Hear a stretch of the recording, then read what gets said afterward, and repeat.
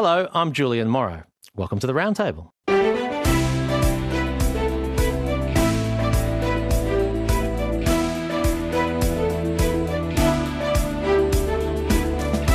After the death of Queen Elizabeth II on the 8th of September 2022, we thought we'd devote the Roundtable today to hearing a variety of people who met the Queen in person in a variety of roles, including, later on, the incomparable Bob Down, stage name of Mark Trevorrow, who met the Queen after his spectacular rendition of Helen Reddy's I Will Survive at a Royal Variety performance in 1995. So we'll hear all about that later on. But to kick off our royal round robin of recollections of Queen Elizabeth II, firstly today we welcome Stephen Brady AO, who was the official secretary for the Governor-General, Dame Quentin Bryce, from 2008 until 2013, I think, and then he served briefly with Sir Peter Cosgrove before being appointed Australia's ambassador to France. Stephen Brady, welcome to the Roundtable. Good morning, Julian. Thank you very much for the invitation to be here. Oh, it's a pleasure. As the official secretary to a Governor-General, were you on the phone all the time to Her Majesty?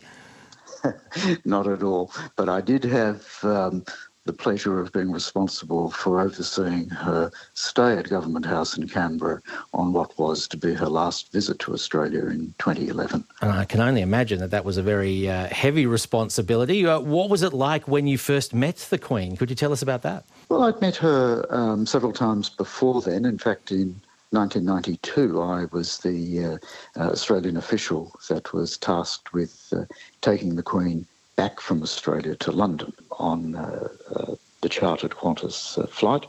And what I actually saw from 1992 to 2011, the Queen progressively relaxed and became slightly more informal.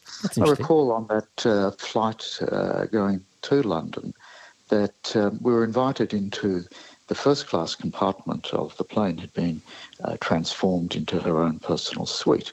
Nothing fancy, but there was a bed and seats. And when invited to go in and have a coffee or a drink, all the ladies in waiting to the Queen curtsied at 30,000 feet. There was a formality that never left. By 2011, where I think she had sort of transformed into this very comfortable role of grandmother to the nation and had in some ways softened. Her stay in 2011 reflected that she was very comfortable at Government House. She was staying in what we call the Queen's Suite for obvious reasons, but she had stayed there since 1954. And the furniture and everything in this suite, it was 2 bedrooms and a living dining room, would have been familiar to almost any Australian. Really? The only concession that we'd made prior to her stay in 2011 was to buy a couple of large television sets. Fair enough too, for the Queen. Yeah, but otherwise, Julian, it was very recognisable to her, and she was very comfortable there. That's really interesting. We're speaking with Stephen Brady, former official secretary to the Governor-General. Stephen, the Queen may have become a little less formal, but I'm sure when you had to sort of help her through her last tour in 2011, there were all sorts of formalities that you had to attend to. Can you tell us about that? But one of the things that is remarkable was the consistency. I never found in the various audiences I had with her or times that I was responsible for her visits, I never found her performative. You know, we've become very used to our politicians here and, of course, in the UK, largely being performative, where they would go and put on their high-vis jackets and pretend to drive the truck or fly the plane or distribute the food. It's all borders on the slightly manipulative. There's none of that with the Queen. One of the words that in the last few days, that hasn't been used about her is I always felt that there was a stillness to her. And that stillness was she was completely comfortable in her own skin, and therefore there was very little real difference in her public self and her private self. She was a kind human being. That's what struck me most on each occasion, but certainly by 2011. Fantastic. Stephen Brady, thank you so much for speaking with us on the round table today and for giving us your very personal memories of Queen Elizabeth II. Thank you very much.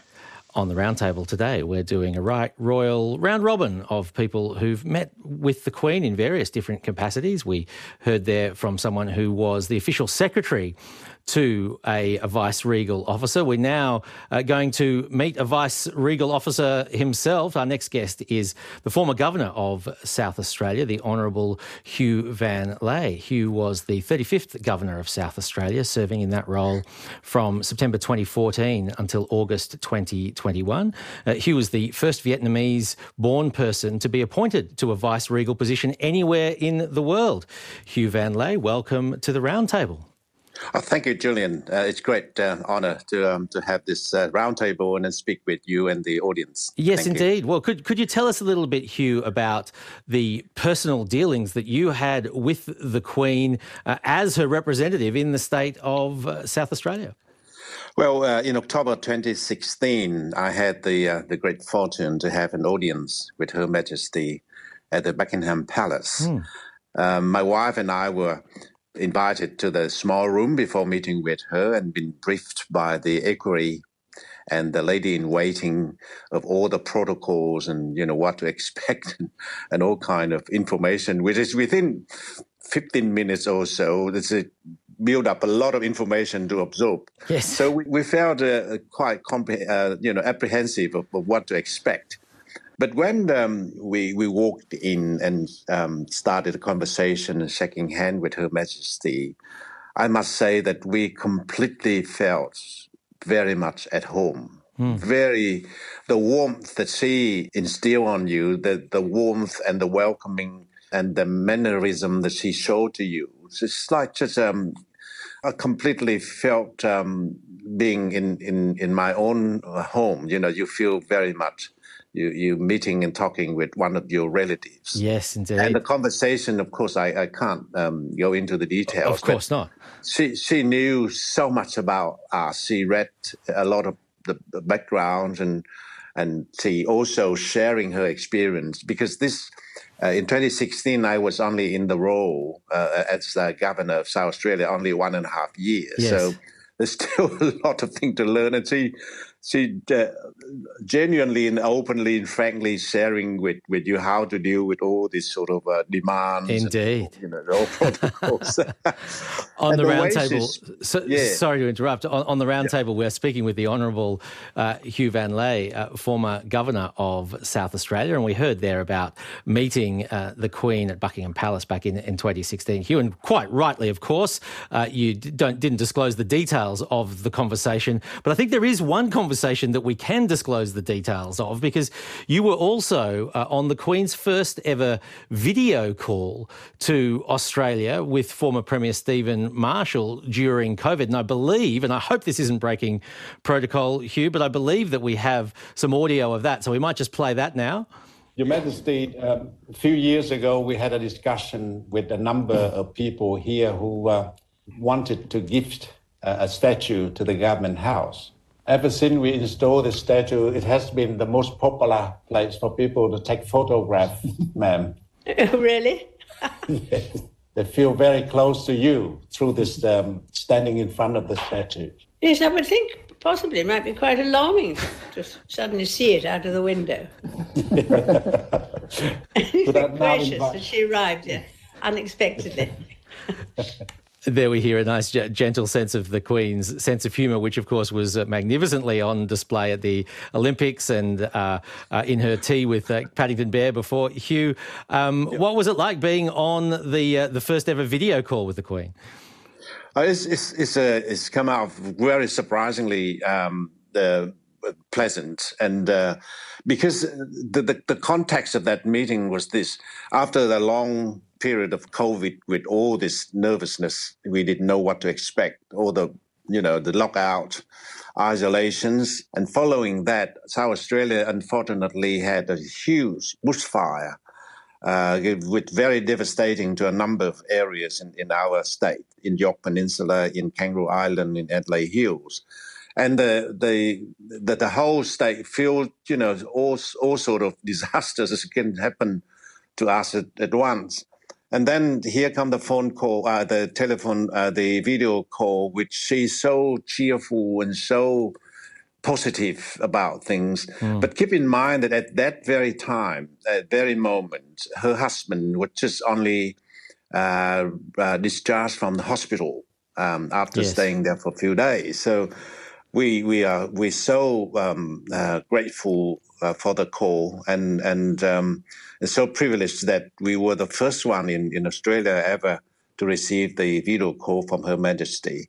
And it was a wonderful occasion. We treasure that so much. I bet. And I hope that when one is on a video call, Zoom with the Queen, that the connections at the beginning all work and everyone wasn't muted and all those things that trouble all the rest of us. The Honourable Hugh Van Lay, thank you so much for speaking with us on the Roundtable today. Thank you, Julian. Thank you. Thank you. We are sharing reflections of meeting Queen Elizabeth II as not just the UK or Australia, but in the entire world marks the passing of the now former Queen. We're now joined by the Shadow Attorney General and Shadow Minister for Indigenous Affairs, Liberal MP Julian Leeser, who is a long-standing monarchist, a monarchist from the time that he was a very young man.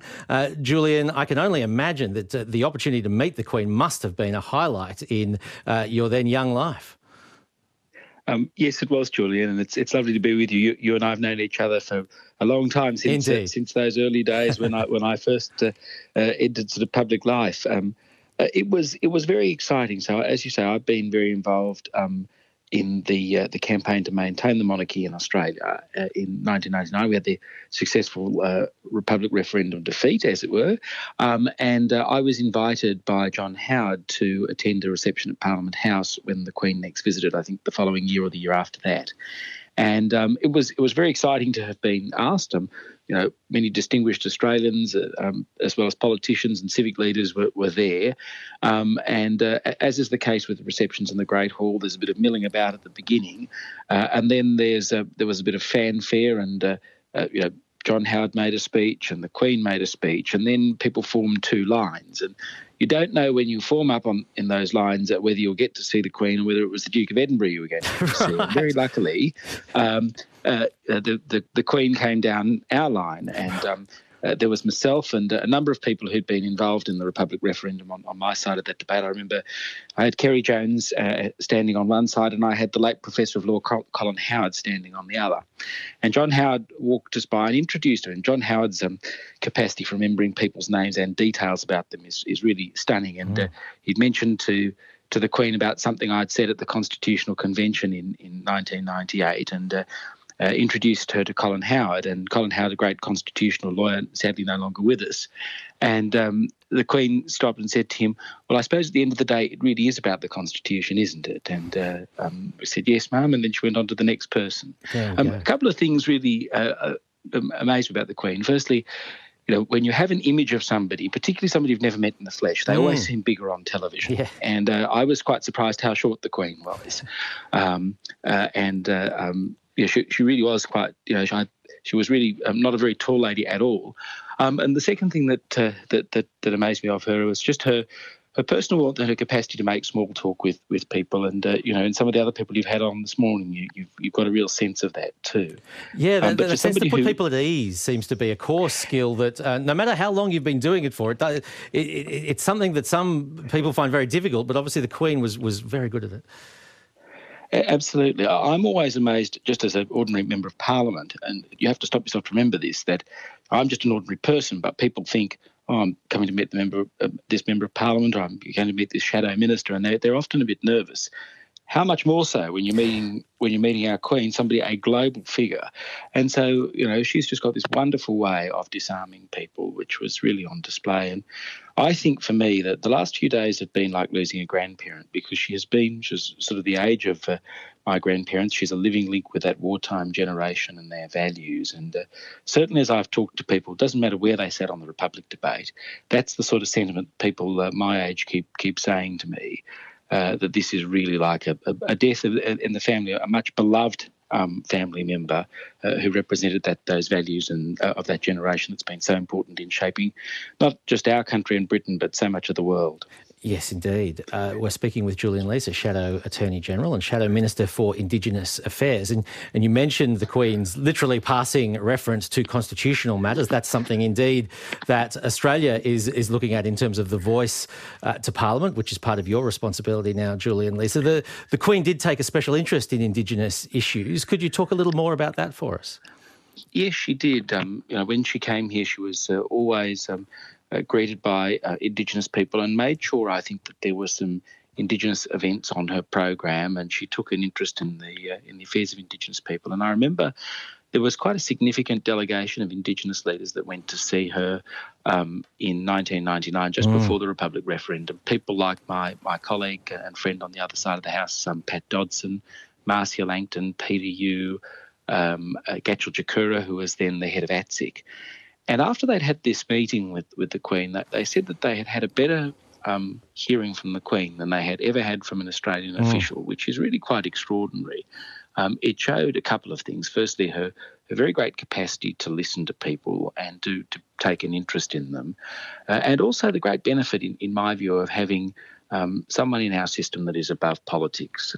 I think her interest in Indigenous affairs, often a hotly politically contested issue in our country, is what was transcended all of that. And she saw the human element of the issue, and she saw that at the end of the day, we are dealing with people and wanted to have an understanding of the challenges that Indigenous people face, and was quite had a great deal of empathy and sympathy for the situation they find themselves in. Yes, indeed. And to hear Senator Dodson speaking of that encounter, it was just palpable. What a huge difference it made to him. So thank you for telling us about that. Yeah. And thanks for speaking with us today, Julian Leeser.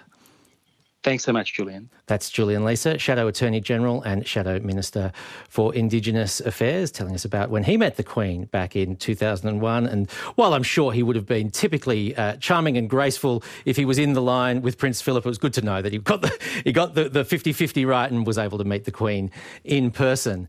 On the roundtable, we are speaking to people who've spoken to the Queen, and now we are joined by somebody who's not only spoken to the Queen but performed for her at a Royal Variety performance in 1995. Bob Downe, one of the greats, royalty in Australian performance and variety history, was able to perform at a Royal Variety performance. Let's have another listen to that. Next guest comes from Australia. He still lives, he says, in the 70s. He loves the style, he loves the music. Bob Downe. At first I was afraid. I was petrified. Getting it, I could never live without you by my side. But then I spent so many nights thinking how you did me wrong. Life was strong. I would be in the Gladiators, shouldn't I? What would I call myself? Stick. And I learned how to get along.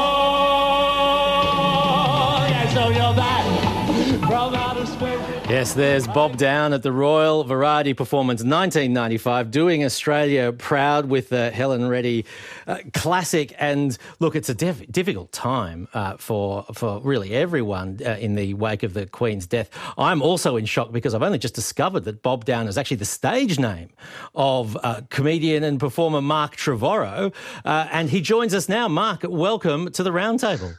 Oh, Julian, don't be shocked. Too soon to find out. Too soon. Well, what an amazing day that must have been. It was incredible. Yeah, could you tell us about, when do you find out that you're actually going to be performing at a Royal Variety? Months before, and the whole thing is like a military exercise. And as a comedian, the thing that you hate the most is they want to know every single word you're going to say in your routine. And let's face it, we don't even know ourselves. So you weren't able to just do a sort of impro type 5 in front of Her Majesty? Yeah, exactly. And so for months it was every word, every gesture, and it's including the briefing for the lineup at the end. You will stand here. You will not speak until spoken to. You will bow. You will call her Your Majesty or Ma'am. Everybody's in a state. That's why everybody's so nervous. Not because of the Queen, because of all the people around her. doing the production, not wanting you to show them up. You know, it's because the Brits have got a very, very heightened sense of class distinction, and you know, as soon as the royal family's involved, they all turn into quivering jelly. Yeah, I can imagine. And what about you, Mark? Or did Bob get nervous before performing in a special way when you knew he was the Queen? Yeah, I was absolutely terrified. But the one thing that hadn't been rehearsed was Des O'Connor's introduction of me. You heard just the bit at the end, but he ad-libbed before that while I was standing behind some pass doors to go in through the theatre with the Queen, and knowing that the Queen and Philip were right above me in the royal box. And I heard Des O'Connor say, "Now our next performer, well, he's a little bit weird," he said. And I thought, oh no. And then he said, and he's Australian. And you always say, when you're working in the UK, I always used to say to the host of the show, don't say I'm Australian. Yes. I'll tell them. And so and then he told a terrible Australian joke in a terrible Australian accent. And then he said, then here's Bob Down, and I went out to a little bit of an icy reception, I have to say. But I won him over. You certainly did, I must say. It's been a great pleasure the last couple of days watching and re-watching your Royal Variety performance. I highly recommend it to all Roundtable listeners. Oh, yeah, the human body roll is something to behold. It's well and truly... So what I did was... So what happened, Julian, was at the end of it, you have to bow to the audience, then bow to the box and bow back to the audience as you exit. And I bowed at the audience, and then I looked at the audience and I adjusted my wig, and then I bowed to the royal box and bowed back to got a big laugh. And as I walked off, I looked up at the box, and the Queen and Philip were roaring with laughter. Oh, well, there you go. A royal laugh is exactly what you were after. That's fantastic. And then she spoke to me. Because I was going to ask you, Mark, if you perform at a Royal Variety performance, does it follow that you will meet the Queen? You certainly do. You're all lined up. Yep, absolutely. So there was Cliff, there was Olivia Newton-John, there was Elaine Page, there was Marvin Hamlish. I mean, it was ridiculous. The lineup was absolutely ridiculous. And when I tell the story on stage, I say, and you know, the tears and the tension and the tantrums backstage, and in the end we said, all right, Cliff, do half an hour. We care.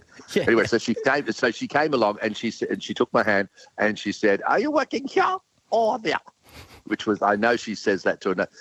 She's very clever at open-ended questions. Very clever at so what that, and so I was able to say, oh, well, I work, quite a lot in Australia, and I'm based in London, but when I tell the story on stage, I say that she asked if she could see a valid work permit. And it was an interesting time to be meeting the Queen, because it's been... Well, yeah, do you know what was interesting? Let me tell you, the night that we taped the show, because it hasn't been live on television for decades, right? So it was recorded. It was recorded in, I think, September or October, before it went to air much later in the year.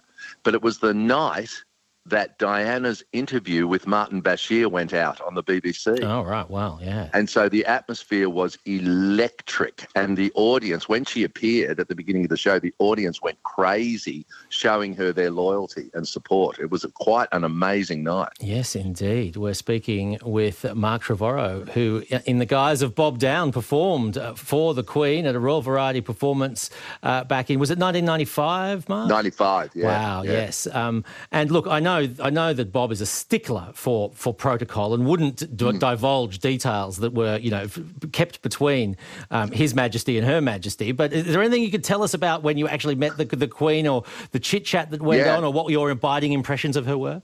Well, first of all, she had the most beautiful eyes I've ever seen on a human being, because, she was right into the homeopathics and all that, the alternative therapies, and her eyes were they were unbelievably sparkling and healthy, and they were violet blue, like Liz Taylor. They were actually violet blue eyes. She had this beautiful beaded gown on, and the rocks that were on her head and around her neck were truly dazzling, giant sapphires and diamonds, and this incredible tiara. And because there was all flash photography happening and lights backstage, it was like she was like a human disco ball, where real diamonds of that size have this unbelievable radiance. And the other thing that was interesting, her handshake was really weird. She sort of placed her hand on and sort of put the weight of her hand on your hand. That was obviously a technique because of having a sword. And her hand was bandaged underneath the glove. There you go. It was like a dead satin, a dead trout wrapped in satin. I ruined my bloody punchline. I'm furious. It's too early in the morning, Julie. I know. It's hard. But look, thank you so much for sharing those reflections, Bob. And as I say, it really is worth checking out the performance of Bob down at the Royal Variety. Well, the warmth and the humour was what came across from her. It was divine. Yeah, and she made such a great mark of that in years to come as well. Mark Trevorrow, thanks so much for speaking with us on the roundtable today. Yes, we've been speaking with a range of people who, in a variety of ways, but none more literally than Mark Trevorrow at the Royal Variety performance, had met the Queen. And, of course, some people, I could tell from the text line that not everyone is still into the mourning period. Some people are not so into talking about the Queen now, but I think there is a general mood at the moment of wanting to find out more and to perhaps, indulge a little in the nostalgia of the Queen and the Queen's visits to Australia in particular. And if you want to do that, you could do much worse than heading to the National Film and Sound Archive website, nfsa.gov.au, which has a Queen in Australia collection posted at the moment. It includes, there's lots of great footage there. I was checking it out last night. It includes a documentary from the first visit of the reigning monarch, the first time a reigning monarch had come to Australia in 1954. It's actually the first colour feature that was ever made in Australia, apparently. Let's have a little taste of that. The Southern Cross has vanished in the dawn. Over the city of Sydney, the brilliance of a summer's day has broken. It is the 3rd of February, 1954. A day of high summer and of high history for Australia. There'll be no work done today in Sydney. 1 million of us are on the move, swarming into the streets like bees in the sun. A city and a continent are waiting, for a Queen is coming. A Queen we have never seen.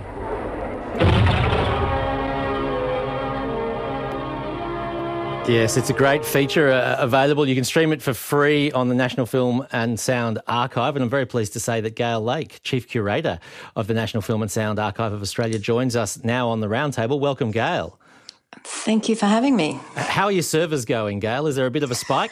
I think it's fair to say there's a bit of action happening. Yes, and it's a really great collection. What sort of things are in the Queen in Australia collection? Look, I mean, the archive, is custodian of, as we know, the national audiovisual heritage. So, we have collected over the past decades an amazing amount of material, and particularly in response to, visits to Australia. By Queen Elizabeth and indeed the Duke of Edinburgh, and indeed the royal family. I mean, the first collection,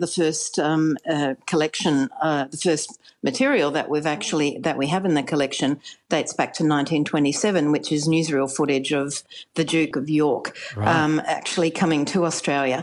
And we're going to have to leave it there, unfortunately, because it's coming up to news time on our end. But thanks very much to you, Gail Lake, Chief Curator at the National Film and Sound Archive. And thanks to all our guests on the roundtable today for sharing their personal recollections of meeting Queen Elizabeth, including, of course, former South Australian Governor Hugh Van Lay, the now Shadow Attorney General Julian Leeser, who met the Queen as a young monarchist, and also Stephen Brady, former Official Secretary to Governor General Quentin Bryce, who hosted the Queen in her last visit to Australia in 2011.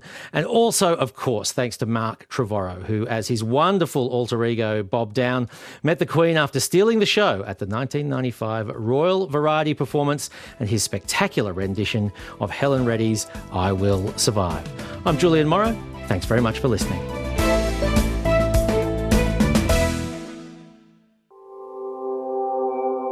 ABCRN helps you understand the world.